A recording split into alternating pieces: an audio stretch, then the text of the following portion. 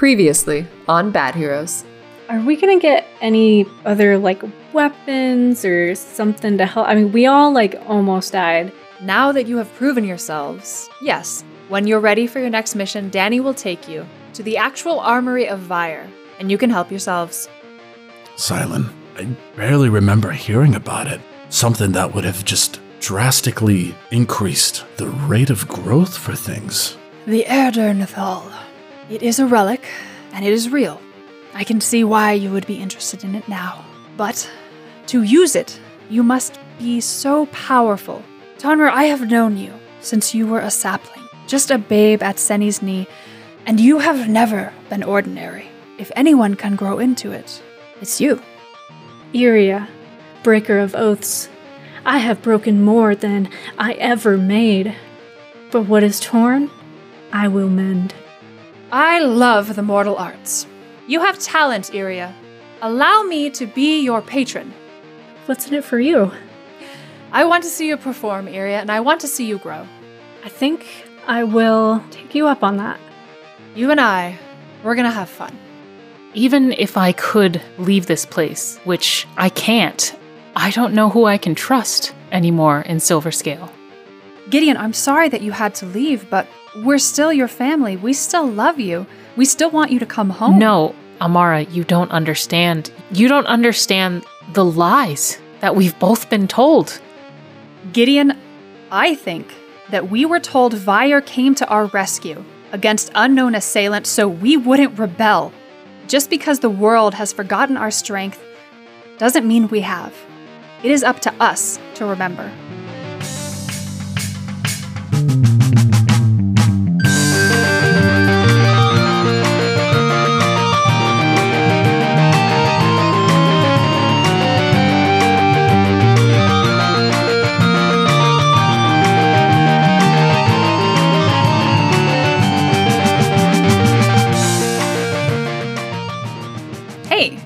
Guys, the gang is back together.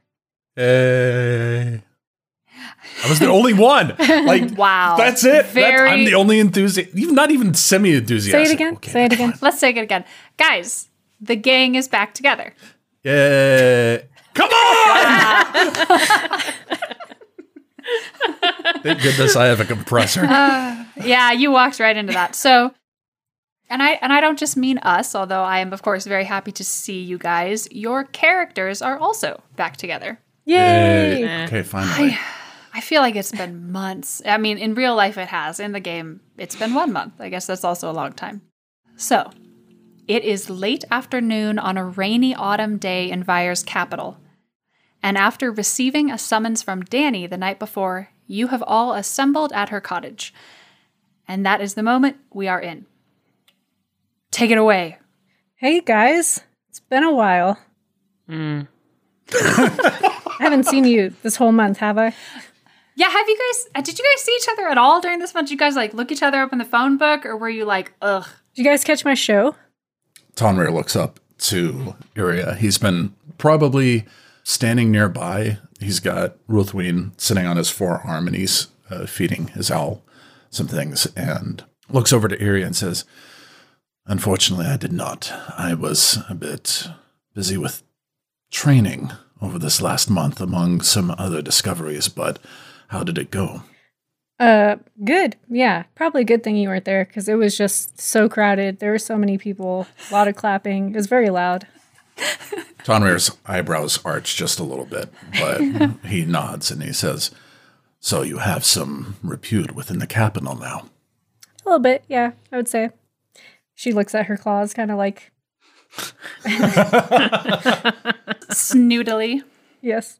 I liked when you were like, he's feeding Ruthween some things, and I immediately pictured you feeding Ruthween bolts and pieces of paper and a pen.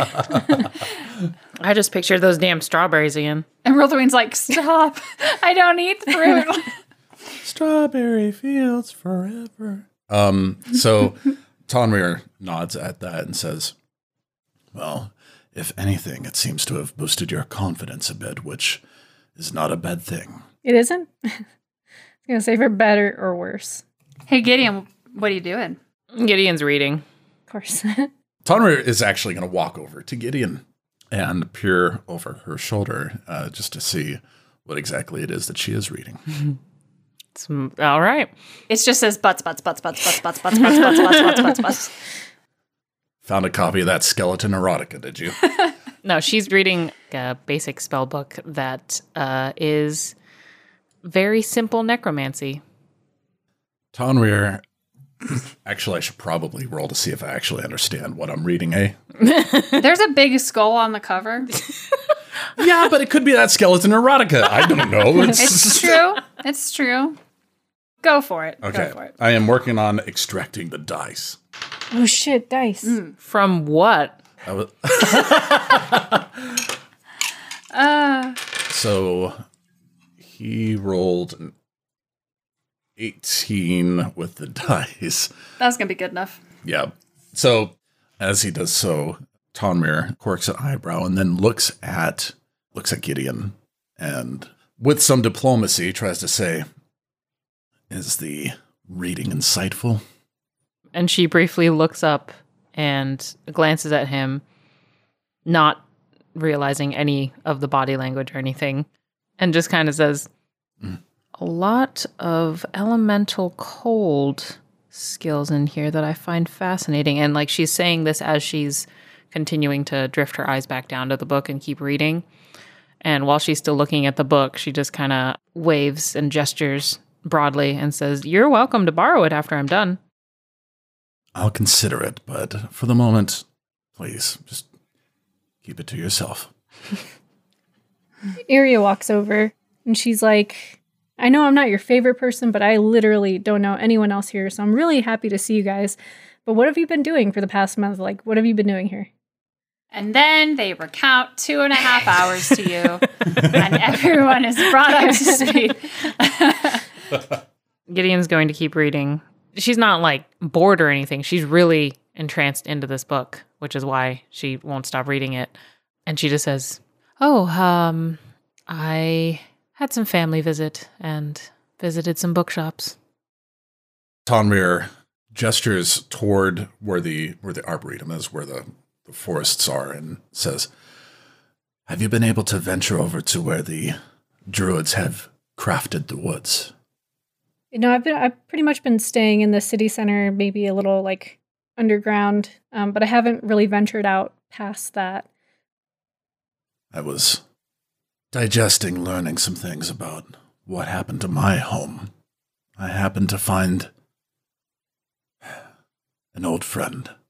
And he says it with that kind of gentle smile that recollects the fond memory of recent and also what tied in with the old, as if there's been a little bit of a sense of resolution. And he looks back to Iria and says, "When we have time, I think it would be worthwhile to show you what's over there, but I did learn some things too.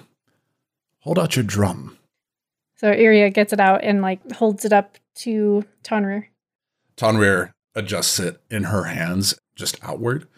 And as it's set, he kneels down and reaches into the ground. And as he does so, these small little vines start creeping up, and then they brace the drum to hold it in place, so that way she could play it hands-free. Ooh, you just made a vine table. A vine table, yeah. And it like cusps it, so that way she could use both of her hands to play it, and then just stands back up and says things like this. Iria plays a few notes and she's like, "Oh my god, this is amazing.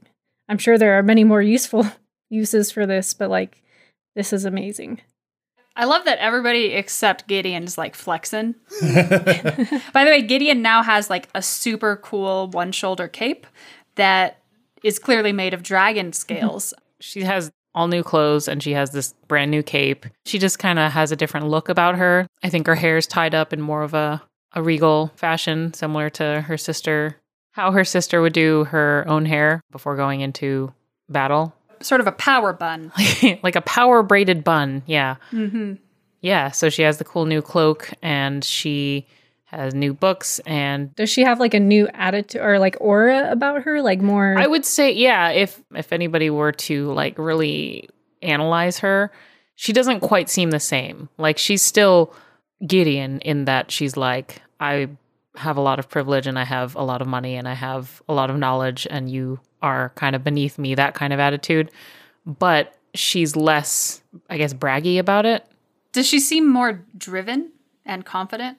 She seems a little bit more confident and she seems a little bit more, as much as this word would fit for the situation, engaged with the group. She doesn't seem like she's angling to leave as soon as possible. So Gideon looks a little more set to the task at hand, a little more engaged. I think Iria has a stronger presence than she did before. Do you think that's fair, Liska? Like, she has a little more flair, a little more showmanship. That's what she's been learning, yeah? Yeah, her performance has definitely like amped up, and that's also increased her confidence just in like general socialization and interpersonally, like, because that's partly a performance too. So I think she's just more confident being able to like perform outside of herself. Mm-hmm. And then Tonrir was like in a sad shape last time you guys saw him. He really had sort of a very lost energy about him. And I think now that's not the case, right? Like he seems better. He seems hopeful. Yeah. Like even in this most recent conversation, there's a little bit more light in his eyes. I'm even trying to intonate his words to be a little bit more positive and happy. Aw. Tonrir looks between Iria and Gideon and is noting what he sees in each of them. And he says, "It has been a long month, but I am glad to see you to it. I was reminded recently that a tree alone is not a forest. Hopefully, we can become more of that forest together." Aw. Iria goes in for a hug and like sways with Tonrir if he accepts the hug. Oh, yeah, absolutely. Tonrir is very open to touch. Like, one of the things that was mentioned was Tonrir's culture. Some of that identity was just contact through reassurance and all of that stuff. So, yeah, absolutely. He's, of course, going to try to meet the hug properly, put the right arm up and the left arm down and all that stuff. But roll to hug. Both of us or just Tonrir? Both of you. Oh, no. 13. 15. Okay. Iria does great. She gets her arms in just the right place. Tonrir, your hand gets stuck for a second, but then you get it, into the correct location. And it's a good hug. And as you guys are hugging, Gideon, you're not hugging, are you? You're reading, aren't you? No, she's reading and she's going to, almost as if it was a reaction to what they were talking about or whatever they were saying, she just kind of stands up with the book still in her hand and goes, "Fascinating." And then closes it and looks up and goes, "Why are you touching?" I think Iria, still hugging Tonrir, is going to like sway walk towards Gideon so she can like join in on this hug. Gideon will roll her eyes and put one arm out and just put it on Iria's shoulder. Iria accepts this delightfully. You guys are in this moment and you look over and you see Danny sitting cross-legged on the ground with her hands under her chin and her eyes are huge stars and she's just staring at all of you the same way that you would stare at 3 Labrador puppies who are tripping over each other. And she just looks just like beside herself, like looking at you guys and she's like... I think Iria sees Danny and she's like, "Danny, get over here." Before Danny can get up, Gideon takes her arm off of Iria's shoulder and walks over to her bag and starts packing it herself. Wow. What? Like, she just starts shoving different things into it, and then she looks over, and with a hint of a smile, she just kind of looks at them and says, "I don't know about you, but I'm ready to get out there and rough it." I think when you look back over, Danny has moved from the floor to being in the middle of Iria and Tonrir, and she just smiles and says, "Danny sandwich."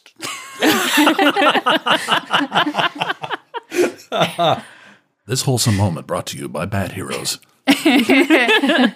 Before all the carnage begins. All right, so Danny unsqueezes herself from the middle of the hug. Everybody shakes it out a little bit, and she says, "All right, guys, it's that time again. I'm going to take you to the Royal Armory to spend some of your coin if you want to. And then we are going to go check in with the Queen. And then you will head over to Vespers and get teleported into the Wild Blue Yonder or wherever you're going. Is everybody ready?" Let's go. Let's do it. All right, so Saphira forgot to pay you last time you hung out for several reasons. One, because I forgot to pay you. And then 2, because Gideon started some shit. And then 3... I didn't start no shit. I don't know what you're fucking talking about. And then 3, because someone literally tried to assassinate Saphira while you guys all were talking. So, in addition to paying for your necessities during your stay in Vyre, Saphira also sent you each 5,000 gold pieces. Now, that was a very confusing number for me to come up with, because the thing is, when you look up the economy in Pathfinder, it makes no fucking sense. So true. 1 gold piece is, at the lowest estimate, roughly $100 US. So at 5,000 gold, you all just got paid essentially 500,000 US.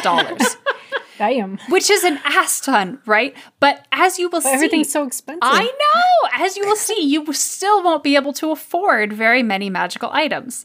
This economy makes no sense. Someone working at a tavern makes what equates to like $10 a day. Oh my god. But a level 5 hero is supposed to start with 10,000 gold. That's literally $1 million. Sycophants, worms. I decided to split the difference, and you each get 5,000 gold, which is $500,000.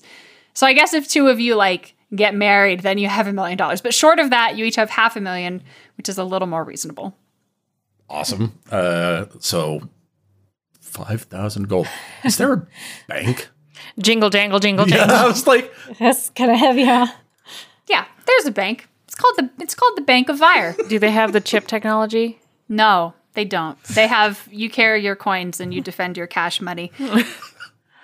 Okay, so Danny marches you guys across the castle grounds, past that massive castle of stone and steel, and towards an official-looking building that has the crest of the House of Fane on it. The front door is carved with ominous-looking sigils. And Danny just stands in front of the door and looks at you guys. any idea what the sigils are. I don't even know if it's important. I think it's probably Abyssal, and I don't think any of you guys speak Abyssal. Nope. Okay. Tonrir looks at Danny and says, yes. Open it, open it, open it, open it, open it, open it, open it, open it. Open it. Tonrir nods and nods again. Open it, open it, open it, open it, open it, open it, open it. And then Open it, open it, open it, open it, open it, open it, open it, open it, open it, open it, open it, open it, open it. walks forward to Open it. open it. Oh my god, open it so she stops.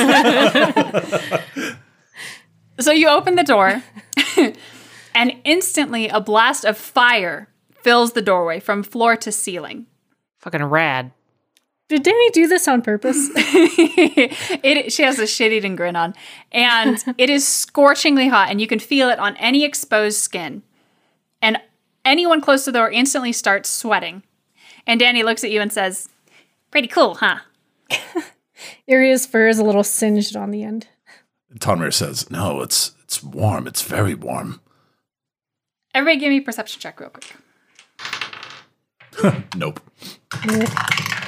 Iria got a 4. Oh my gosh, I forgot my perception came up so much. 15. 15.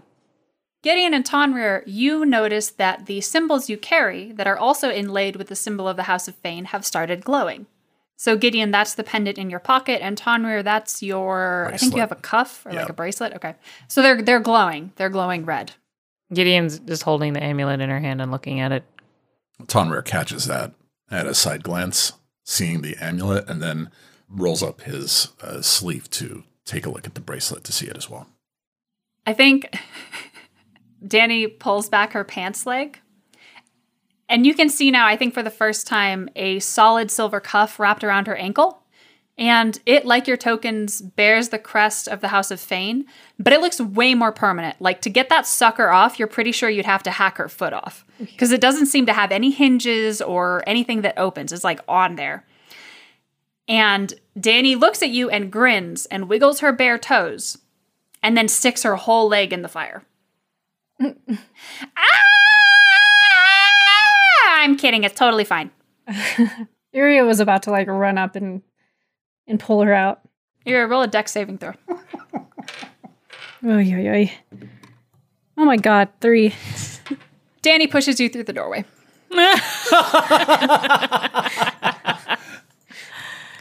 And it's fine. It doesn't hurt. It tickles a little bit. But you go through this flame and you are totally unharmed. And Danny grins and jumps in after you.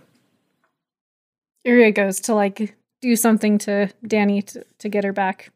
Just jokingly though. Gideon just walks through. Yeah, I was going to say, Tonrir looks at Gideon, sees Gideon walk through. And then Tonrir looks back outward toward the rest of the city as if it's going to be the last time that he sees it. No. Oh, this is horrible. Tonrir has to go through fire. I know. I feel bad now because I made this and I forgot. Yeah. And I did a bad job and I hurt him on accident. This is fine. This is fine. It's character growth. It's growth. I'm sorry. I'm doing my best. This is the city of Ash. Okay, so he turns around and then closes his eyes and walks through it. Okay. Tonrir, you are okay. It is warm and a little tingly, but you come through just fine. And I think when you come into the other side, the first thing you see is Danny and Iria on the ground tussling. And Danny is trying to give Iria a noogie. Danny's tiny, isn't she? Oh, yeah. She climbed you. Like, she climbed you. Oh my god. Yeah. Danny's got that ground fight and life going for her. So you find yourself in an armory. And I'm going to send you guys a list of magical items available to you in this armory. Unlike the trash shed of reject weapons that you visited last time in the Gear Up sequence, Jesus. everything in here is neatly labeled and polished to perfection. On the right side, you see a massive orc artificer meticulously straightening the 10 pencils on his desk. And around him on display, you see the extraordinary objects I'm about to send you. To the left, you see a massive stock of basic adventuring goods and gear. And that's going to be things like non-magical weapons, armor, and tools. You can buy anything that's like basic or, non-magical adventuring gear. And then also this list I have composed for you and will now send to you. Gip. I gip. Okay, so these are some magical items that I have either created from whole cloth or that I have adapted from existing items that you guys mentioned that you were interested in. So some of these I just pulled out of my brain, but some of these are adaptations of existing things. So yeah, take a look. All those things will be on the right. There's a discount bin. There's a discount bin. All those things are on the right side where the artificer is. So I think the way we'll do this is just like, tell me what you're interested in. You guys can read the objects that you're... Oh my god. It's like, first off, Coolness is an anonymous jackalope. Good. Oh yeah, he's a jackalope for me too. But I love that this is the first thing, the voice of reason, is just the fucking sorting hat. It's this sorting hat, but very judgmental. It's very judgmental. It's like, yeah. Sorts your decisions. Kaz, go ahead and read that object. A floppy purple wizard hat with dangling beads and a mouth cut into it. Once daily, when donned, it grants a +5 wisdom modifier and will explain in painstaking detail why the hero's current bad idea is unwise. Now, I feel like this was made specifically for a very unwise cat who happens to be purple. That object is literally called the voice of reason. Well, I don't know, because that second one is also a pretty good Iria fit. Will you read the second one, Liska? The second one is Vest of the Plunging Neckline. Excuse me. So the Vest of the Plunging Neckline is just a real good looking vest with a real deep neckline. +1 sex appeal. +1 charisma. Effective on people of any gender and any body type. Cleavage not required. Yeah, I like this. I'm proud of that one. Other things that are here is Cloak of the Cypress. This green cloak is etched with an intricate pattern of a cypress tree, its thick roots reaching down into the water. The transmutation magic imbued in the white stitching allows the wearer to transform once a day into a massive living cypress tree, as if under the effects of tree shape. This form allows the wearer to heal 1d6 hit points every hour that they stand in clean water. Why are you laughing? I'm just laughing because I can... like, wow, that fight was kind of hard. I'm just going to be a tree for a bit. Hang on. That really adds sort of like extra...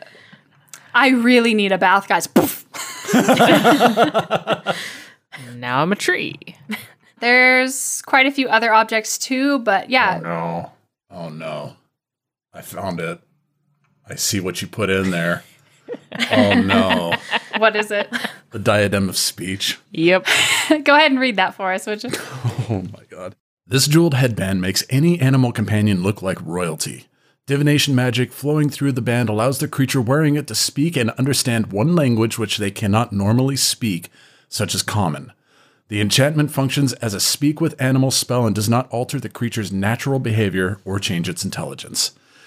I would like to point out that the cost of the diadem of speech is 5,000 gold pieces, which is every single penny that you have been paid. Yep. Oh, choices. Choices. Oh, God. I know why you did this. Yeah, to hurt you? I did, yes. I want the thing that was obviously made for me. What's that? The blade of the viper. Would you read that? The handle of this dagger is carved into the shape of an open-mouthed viper. If anyone but the owner tries to pick the dagger up, the dagger will come alive and bite them, dealing 1d2 constitution damage. I like that one. Just like for flavor. I like how you're afraid of snakes, but that thing is like perfect for you. I'm not anymore. Oh, you aren't? She's recovered. She is a recovered snake. I've grown. Snakeophobe. Recovered snake afraider? Recovered snake afrader. That's the word for it.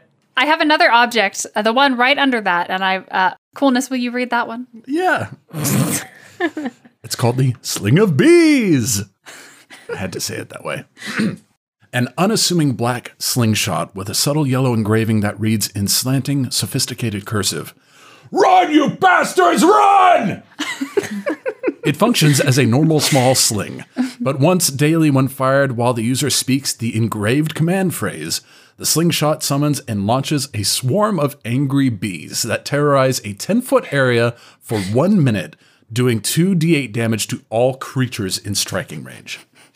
Amazing. It's basically a chaos button. I like my women like I like my coffee. Covered in Covered in bees! Hot with a spoon in them?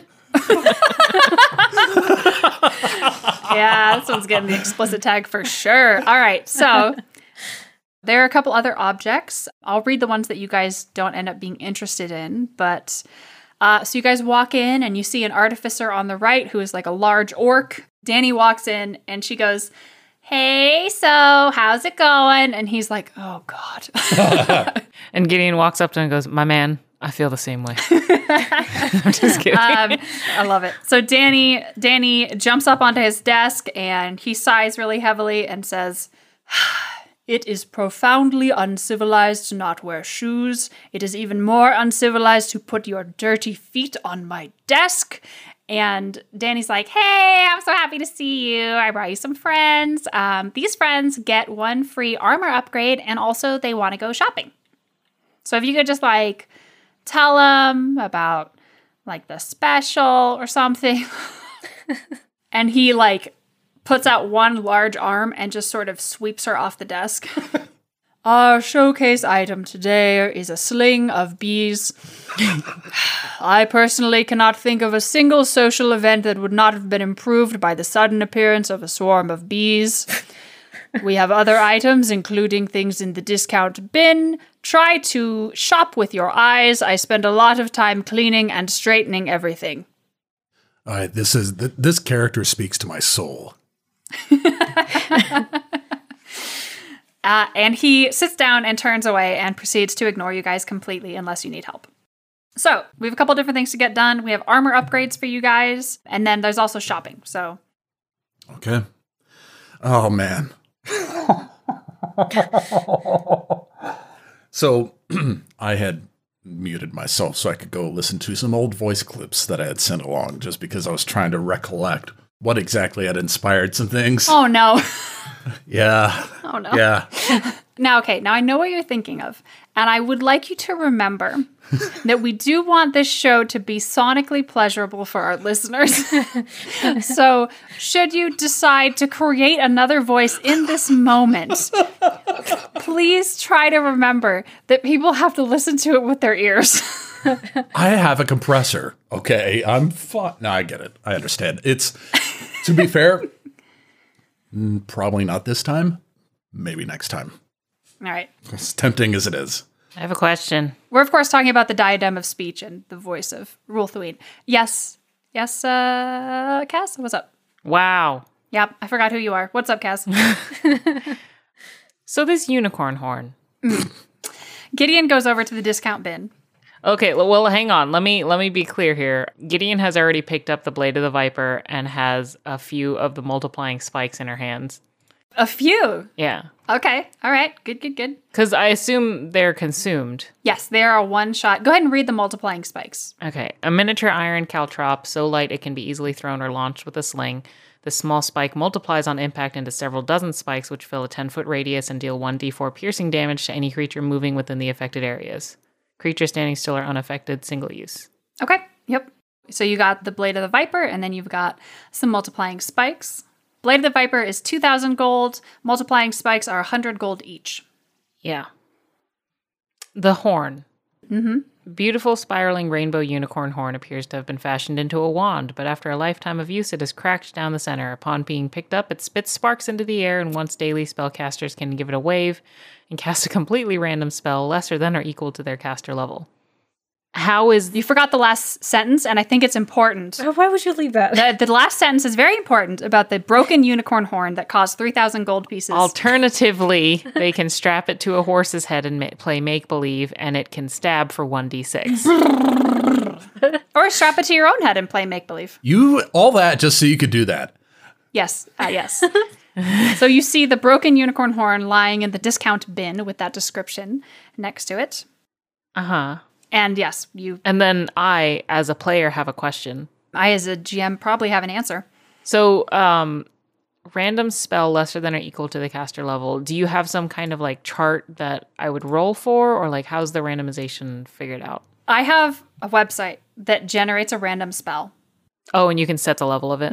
Yeah, because I'm not going to... I mean, I could make a chart with 100 spells in it, but I don't have the spare hours. So I would use a spell generator, and you can set the level, and I would just make sure it's your level or lower. And it can be from any school. Okay, I was just curious. Tonrir is walking around, and he's made a point to clasp his hands behind his back to, shout with his eyes.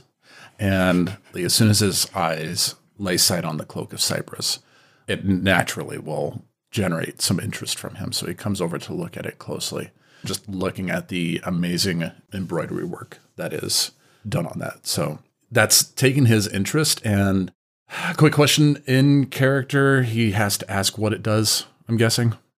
No, it's so the text that I have written out here for you guys is written on a plaque beneath each object. Ah, okay. So you guys don't have to do any hinky stuff to figure out what anything does. Artificer has a sense of humor then. Couldn't you tell? So you have your eyeballs on Cloak of the Cypress. I can read down a couple other objects real quick. We also have the Blanket of Fallen Leaves for 2,000 gold, a thin wool blanket crocheted using a leaf stitch pattern. It contains red, orange, yellow, and green patches for a uniquely fall look. It can be added to any bedroll for extra coziness or, in a pinch, thrown over one prone creature of medium size, activating a glamour that makes them appear to be nothing but a pile of autumn leaves. A perception check of 20 is required to see through this illusion so long as the wearer is still. Kaz, would you read the 9th Life gloves? I was actually looking at getting those too. Yeah, it's based off of an object that you had mentioned to me, which is just, a comment on how we don't have much healing power in this group.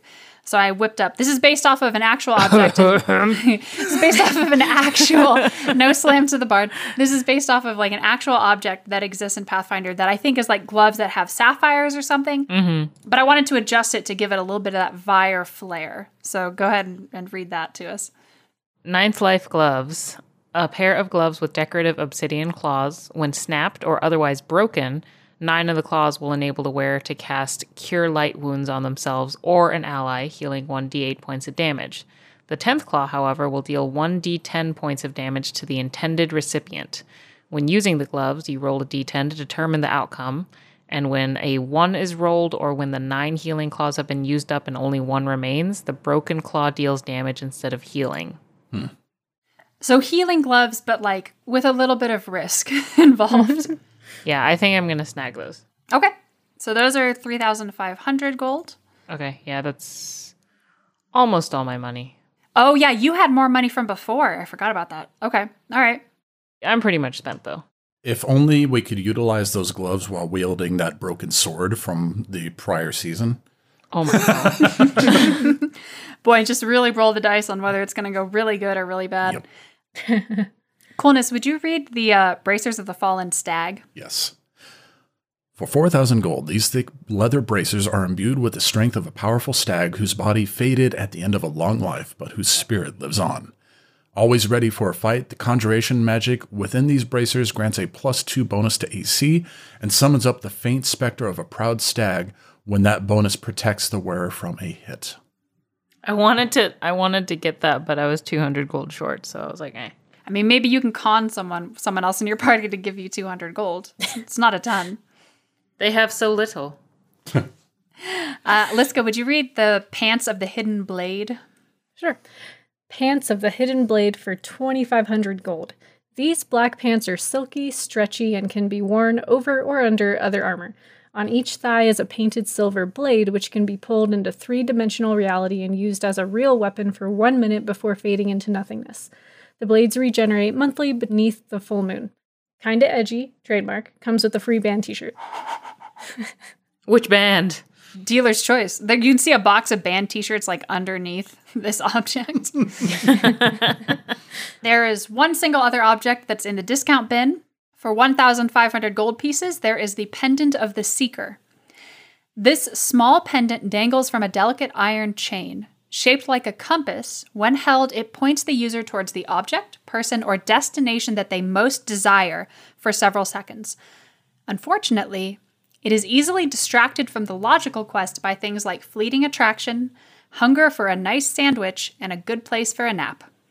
Unfit for Iria. I was just about to say, Iria is like really looking at this and like also looking at the hat and thinks like those two things together will be perfect because she'll just wear the hat when she uses the pendant and it'll even out. Amazing.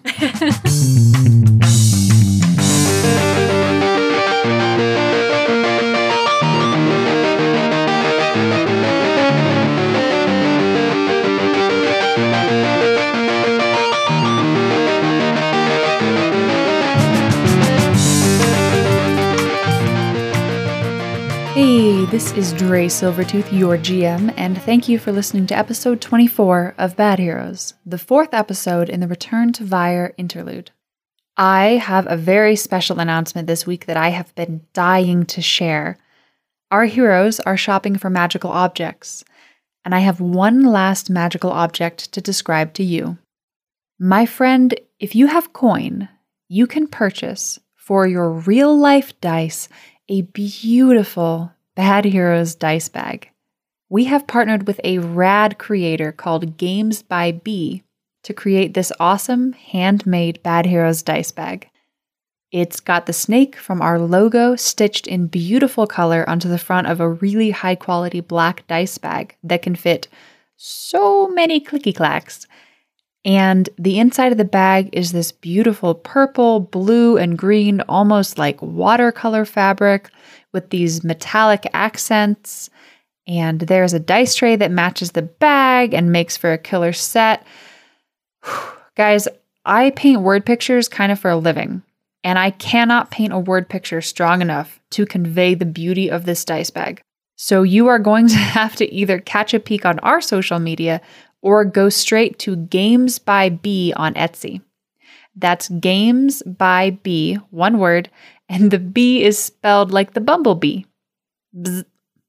B is super kind, and they make all the items in their shop by hand, and they are all stunning. Though obviously I think our dice bag is the best, but you should go poke around and decide for yourself. If you go and you find something in B's shop that you love, tell them we sent you for a crisp 10% off with the coupon BAD HEROES. One word, all caps, BAD HEROES for 10% off gorgeous handmade dice bags and trays at Games by B on Etsy. Do you like cool stories told by trans creators? Well, friends, I have good news. If you need to scratch that tabletop RPG story itch, but the 2 weeks between our episodes spans approximately forever, then I know just where to send you. Transplanar is a bi-weekly stream made by all trans folks. You know how you can never see our faces because Bad Heroes is a podcast? and also possibly because we are cryptids? Well, you can look upon Transplaner's beautiful mugs because they are a live stream. Watch them spin you a tale about heroes on a quest to learn where the gods and the stars have gone. You can stream them on Twitch and find them on Twitter at Transplaner RPG. Do you like puns? Do you think if only there were 5 more coolnesses on the show, making puns 24/7 until I have hit my daily pun quota? If you said yes to my ridiculous question, then The Drunken Geek is another Pathfinder actual play podcast that you need to be listening to. The cast is a handful of hilarious people who share a love of comedy and adventure. So, if you are into that winning recipe, then get your butt over to thedrunkengeek.com or find them on Twitter at drunkengeekpod. Hey, do you use social media? We have that. We are on Facebook, Twitter, and Instagram at Bad Heroes Cast. Come hang out with us. You can also check out our rad website at badheroescast.com. We do content warnings for the heavier episodes, and we are working on putting together episode transcripts for accessibility. That is admittedly slow going. It takes a lot of time, but it's in the cards and we're doing our best, and I will be sure to let you all know when it is available. We also have a Patreon, and the lowest tier is just $2 a month. I don't think you can get a single thing at Starbucks for $2, but for just $2 a month, you can make a bunch of nerds very happy. We have a ton of fun making this show, but it is also a ton of work, especially for Leanne and I, who do our best on the editing front to make sure that the show sounds as good as possible. Also, because I am a fool of the highest caliber and decided to go homebrew, I spent a ton of time writing for this show.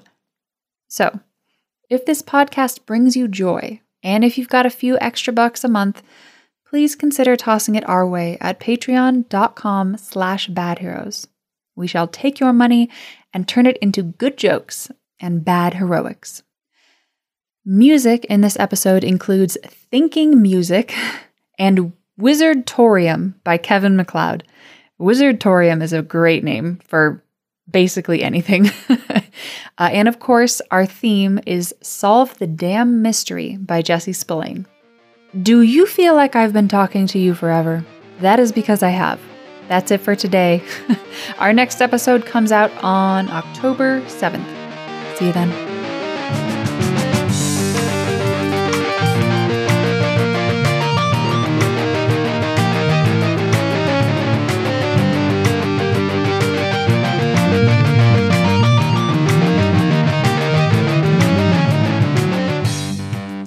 So yeah, that is what's here. Also, of course, mundane objects like tents and, a dagger, an arrow, that kind of stuff is all here too.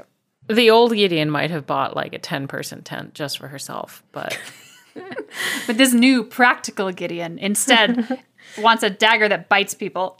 World-wizened Gideon is, as she said, ready to rough it. And so it's only going to be an 8-person tent.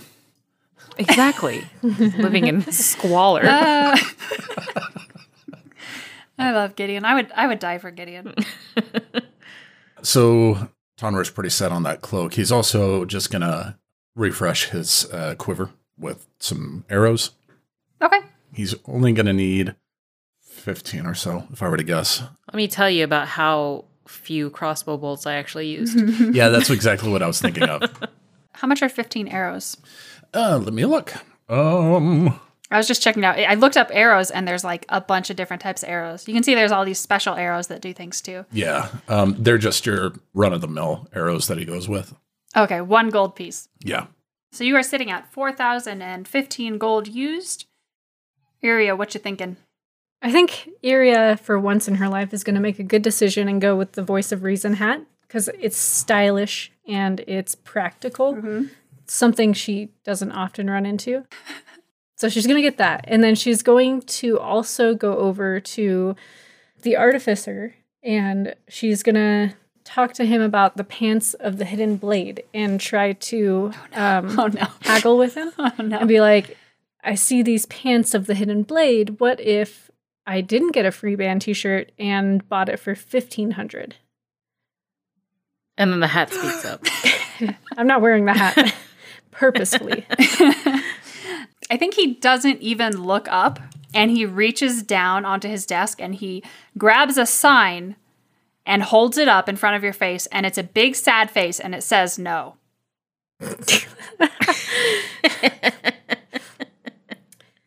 Okay. Can I interest you in trading? He waves the sign. How about would you trade a dagger for the pants of the hidden blade for $1,500? And I don't have to get the shirt. You want me to take a normal dagger, just a dagger, like a 20 gold piece of garbage. It's a dagger that I have carried and used, so So it's a dirty dagger. You want me to take a dirty dagger that's been God knows where, and you want me to You don't wanna know. You want me to take that dagger. You want me to take that dagger, which is basically garbage, and not give you a band t-shirt, which is also basically garbage, and give you magical pants that cost 2,500 gold pieces that summon daggers. I mean, I'll still give you $1,500. So you're trying to tell me that band t-shirt would be worth 1,000 gold pieces? Roll. No, it's worth 998 gold pieces because the dagger is worth 2. Roll charisma. Oh God, I've been rolling real bad today, so I should have got that plunging neckline. Got to make these things work for you. 12. He slowly pushes the sign into your face and just sort of pushes back so that you slowly walk backwards away from him and then goes back to what he was doing. Okay, Iria turns around dejected, and she's going to pick up the pendant of the Seeker because she can afford it. Okay. All right, yeah, so that brings you to an even 5,000. Does that mean you are not getting any mundane objects? No, she did have 15 gold pieces from when she carried all of Gideon's stuff, and she's going to get a hammock for 1 silver piece. Okay, great. So you have gotten the pendant of the Seeker, the voice of reason, and a hammock. Yep. Okay, great. So you are done. I think that you put the stuff down and he just sort of rings you up silently without looking at you and then shoves it towards you and then says, "Have a good day." Iria tries to look like forlorn so that he can feel bad, but it doesn't work. Nope. Gids, what you got going? Oh, I didn't check out, huh? Nope. What did you pick? You picked. Come check out at my fantasy register. So Gideon walks over to the Blade of the Viper and picks it up and then brings it over and puts it on the counter and looks at the artificer. He does not look at you. Okay. And she says, "I'm getting this," and then walks away Okay. and goes to get the multiplying spikes. Okay. And then comes back with 3 of those and puts them on the counter and looks at him again and says, "I'm also getting these," and then walks away. Okay. And then comes back with the 9th life gloves and puts those down and says, "And I'm getting these, and you really need to get some baskets in here." He, without looking up, says 5,800 gold. Okay. So Gideon just hauls out a sack of gold coins, and is he still not making eye contact with her? Nope. Okay. She chucks it on the table and makes it spill over. And then walks away with her stuff. He sobs. No, he. Okay, now hold on. Sorry, did you just spell 5,800 gold pieces all over this poor man's desk? Yes, he wouldn't look at me. A tear falls from his eye and he starts gathering the gold. I want to make it known that Gideon dropped it and she didn't dump out the sack, but she dropped it in a way where the top was open and all the coins would spill out and mess up his pencils and all that stuff. He stands up and you suddenly see that this dude is huge, Gideon. He looks at you with just absolute rage in his eyes, and then he closes his eyes and he goes, "Count to 10, count to 10, counting to 10, Counting to 10. And Gideon points one finger at him and says, "Customer service matters, buddy." And then walks off with her stuff. He snaps the sign that says no. And then sits back down and starts meticulously straightening his pencils and scoops your gold into a till. And, all right, Yuri checked. Nope. Yuri checked out. Gideon checked out. Tonrir, you're up. So, Tonrir walks up to the desk. If you catch him at the right moment, he will only charge you between 1 and 10 gold pieces. What? Based on his counting. What? Oh my god. I love it. Tonrir will see the other two walking away from the counter and come up to him. More than 5,000 gold pieces, it's not a small amount. Imagine trying to clear off like 5,800 pieces of rice individually from a counter. You gotta assume at some point there's like coins that are more than 1 gold piece. There's like a 5er, like a tenner, because otherwise I didn't see any in there. Oh boy. Okay, yes, he's gathering 5,800 coins and weeping on the inside. And that's what you see. Okay. Tonrir is working on pulling out the correct amount. He's trying to empathize with the poor soul so much. So he's, as the space is getting cleared, he's like making neat stacks for each of them to total out the 4,015 gold, and looks at him and says, "My apologies for my companions. They do mean well, and I hope that this has not dampened your mood." Roll charisma. Okay, hold on. It's 19 plus 1. He looks at you, tears in his eyes, and he says, "Hold on." And he walks into the back room, and when he comes back, he has braided you a friendship bracelet that he promptly presents to you. And then he takes your neatly stacked coins and puts them gently into the till and hands you the cloak of the cypress and 15 arrows. Thank you for this. I wish there was like a display of something precarious. Oh God, there is. You know there is, Gideon. He works on slipping the friendship bracelet there onto his wrist. And it's like really intricate. This dude has enormous hands because he's huge, but like he must be like really good because it's like made it sort of match your whole vibe, which is kind of like blue and green. It's a work of art. As this is going on, Oh no. Oh God. Gideon's going to lean over to Iria and say, "Doesn't that display in the middle look a little too straight to you?" It does, yeah. Should I move something a little bit? I Just to think make you it should look, help him out. Yeah, like it should look like it's like, you know, like people are actually interested in the stuff and they touch it. Exactly. A little, lived in. Yeah. Shopped in. Iria goes over and like looks interestedly at this shelf of precarious items and just lifts one little thing and puts it crooked. Is Tonrir able to see this? Yes. Iria? You're breaking my heart. Roll dexterity. 12. I don't like the silence. I'm so nervous. I'm swallowing CBD.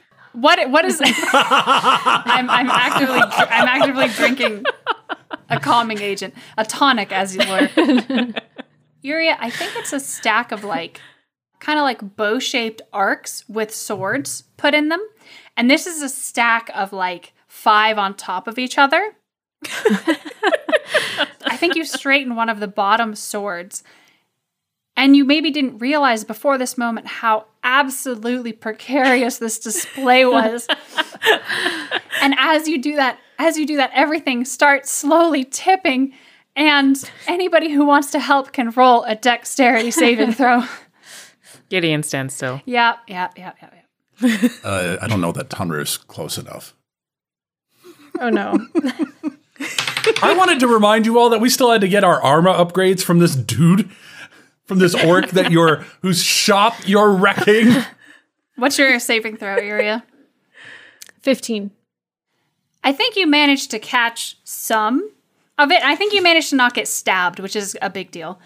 But I think that the top couple rows of swords absolutely, see, I'm going to sob, absolutely fall to the ground, just all over. And there's swords everywhere. And it makes a huge sound.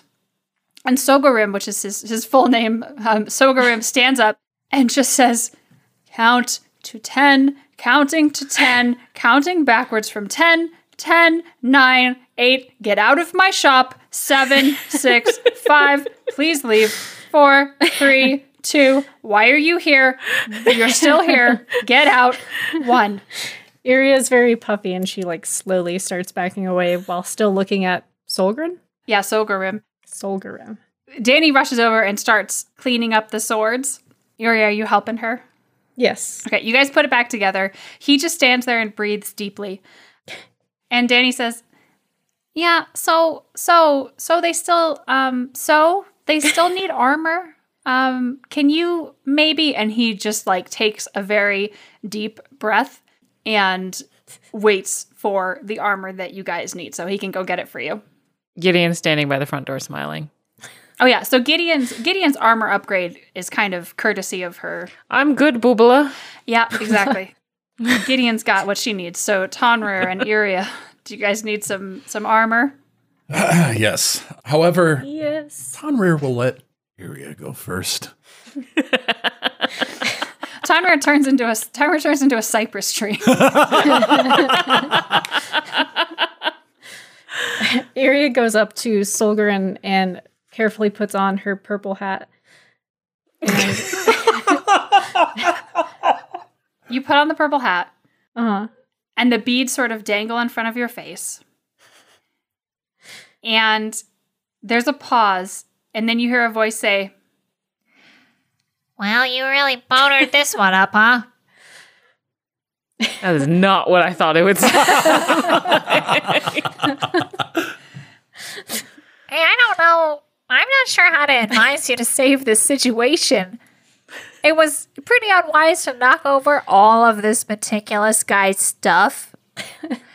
And now he's gonna go in the back room with your armor, and he's gonna Iria alter takes it. off the hat. And and as it gets put in the bag, you hear like, it's not gonna go well.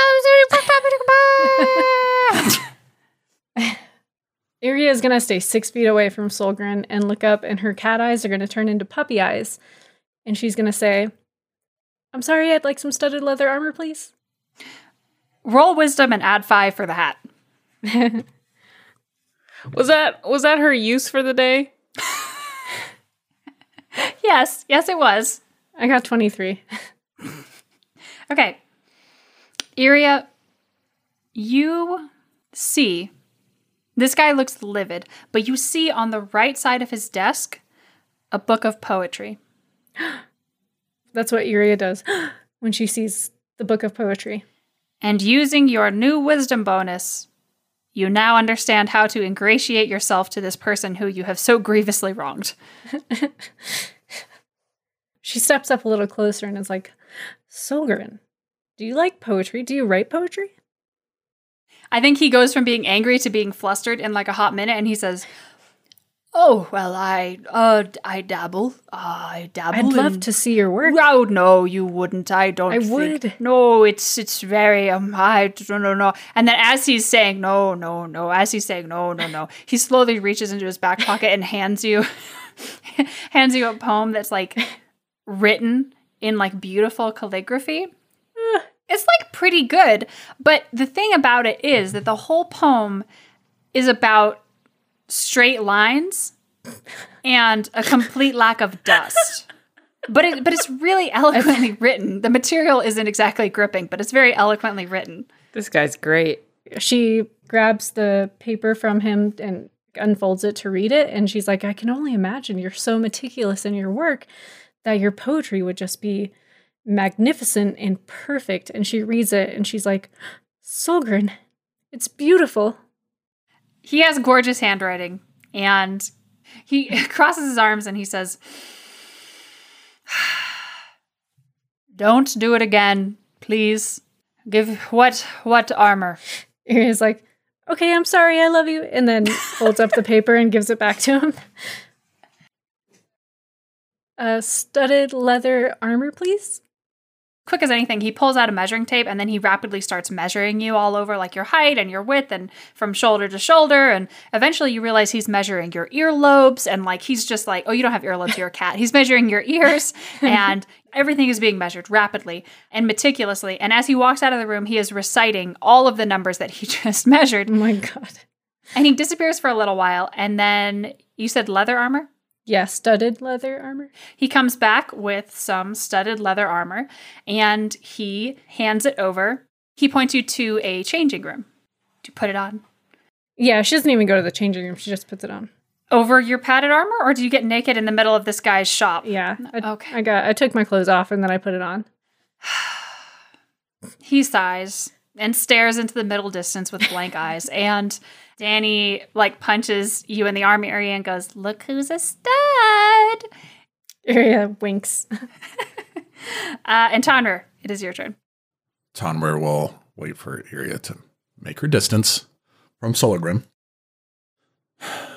As you could have probably guessed by now, I'm very much in tune with nature, and I need something that will keep me light, but will work well to prevent hacking and slashing the best that it can. I think he comes forward and he does the same thing. He sort of measures you all over. He measures your little ear tips. He measures your little toes, which all seems very irrelevant. And then he disappears in the back and he returns with an object that you created that is the equivalent of a different piece of armor in Pathfinder, whose name I can't remember, but we're kind of doing a druidic touch. So, what is it called and what does it look like? I guess we can go with something kind of unique since it was nothing standard and just call it the bark armor. Yeah, good. The armor is mostly situated around the torso and has a little bit of skirt around the waist to help with movement and protection. And what it is a bunch of vines that are woven through bark that is treated in such a way that it does not dry out and rot. And it functions as medium armor. And it looks extremely awesome and extremely druidic and extremely beautiful. And you look as if you are 50% tree at this point, and it is a good look. And is there anything else you guys needed from in here? Any mundane items? Or are you guys all tapped out? I was going to do one other thing. Mm-hmm. I was just going to ask him for a twig. What? Is it a spell component? No, I was gonna make a return friendship bracelet for him. Oh my goodness. Oh no, that's so cute. Didn't know if he had it from his scrap pile or something like that. Yeah, you asked for a twig, and I think he produces one. I don't know from where, but he definitely produces a twig, and he hands it to you. Tonrir holds up one hand to have him hold still, and he brings the twig up to his arm, and it starts weaving its own way as a bracelet. Hopefully, I will be able to come back here and see how things have progressed since, but for now, I appreciate what you have done for me and for us. And he gives a deep bow. I think he touches it lovingly and notices the grain in the bark is perfectly straight, and he loves that and he's about that. But then he looks at the pile of swords he has to fix and he's less about that. But he loves his bracelet, and I think he looks at you with big heart eyes. And then Danny says, "Okay, Sokarim, we're going now." And he says, "I wish you would." That's all the shopping for you guys. You guys are all set now, yeah? Yep. Mm-hmm. As Tonrir exits, he will turn to the other two as he's walking past them and say, "A burned bridge is twice as hard to rebuild." Good thing I got jumps.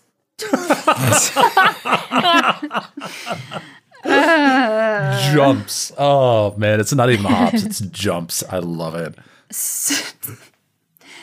Amazing. Okay, so you walk out and Danny says, "Well, that went, it's time to see Saphira. Although, Iria, did you want to swing by that shed from before with the weird mirror? You said you wanted to try some stuff?" Yeah, dang it. I used my floppy hat. You absolutely did. So, do you guys all sort of accompany Iria to that garbage shed that you guys were in before? Nothing like the trash shed. I'm all about it. You guys head over to that shed, and it is as it was before. It's got a guard in front of it who's taking a nap. It is super dusty. Inside it is unlit, and you can see the sort of modest collection of adventuring supplies that you guys already picked clean. Everything in here now is either broken or kind of cursed looking. And perhaps the most cursed looking thing is the mirror against the far wall. It's covered in a dirty cloth, but the tiny, tiny top left corner is poking out, and you guys can see a demonic looking face inlaid into the frame of the mirror. And then scratched onto the mirror, you see several words in Abyssal that Yuria actually asked Vesper to translate. So that's what you see. I don't know if anyone goes in the shed with Iria or if it's just Iria. I'll go, but at a distance of about 5 feet. Okay. Smart. Gideon? Gideon's kind of lost in her own head. She's just like looking off into the distance and standing outside. Okay. Almost kind of out of tune as if she were reading, but she's not actually holding a book. Okay. Danny is in the doorway with her hand over her eyes again, just like she did last time. Vesper translated the words etched onto the side for you. They are Abyssal. And the first word says fool, and the second word says release. He also taught you how to say these words in Abyssal. So what do you do? Well, Iria had talked to Zira before while they were, kind of going around and going to different shows and poetry readings. And he mentioned to her that he thinks that those words are like a passcode or like a key phrase. So far, nothing like super ominous aside from the demon face in the mirror. And I think she shouts to Danny like, hey, has anyone ever tried to do anything with this mirror that you've seen Nope. before? Nope. No? Nope. No. They're probably all really much smarter than me, huh? Mm-hmm. So I think Iria takes off the thing that was covering it. Was it still covered? It was still covered. So you pull the dirty cloth off of the mirror, yeah? Mm-hmm. Yeah. Tonrir and Iria, please make will saving throws. Shit. How could this happen to me? So 18. Okay. 24. 24. Mm-hmm. Who needs a floppy hat? Okay, so as you caught a glimpse of your reflection, you guys both felt something tugging at your mind. But it stops. And there before you is just a large, dusty mirror with your reflections. Tonrir is going to look at Iria and say, what are you doing? Man. I wish I could tell you. I think Iria is gonna save this for later. She's done the part where she takes off the cloth thing, but she's not gonna say the words into the mirror because she just, even deep down inside her soul, she has a bad feeling about it, so she's not gonna do it. Iria, roll perception. Tonrir, you too. Okay. 15. That's 19. Guys, you go to turn away from this mirror to leave this shed, and you hear thumping. You hear thumping coming from the mirror. And then you hear a very, very quiet, faraway voice. And the voice says, Hey, hello? Is anyone out there? Iria hears that and like her ears perk back towards the mirror and she turns around and that bad feeling that she had when she was afraid to say the words, it kind of goes away because the voice is very sincere and innocent seeming and like kind of like almost like it needs to be heard or something. So she goes back to the mirror and I think she says the words in Abyssal very slowly and clearly into the mirror. which one do you say first? Release. Okay. You say release, and you say it in Abyssal, and it's like a very curse-sounding word that sounds like sounds a spider would make. And you say the word release, and suddenly something tumbles out of the mirror. It's a wild-looking woman with gray skin and bright red hair and unnerving black eyes. And she squints at you in confusion and says, Who the fuck are you? What is this place? Who the fuck am I? Who the fuck are you? I've been here. This isn't a game of who the hell are you?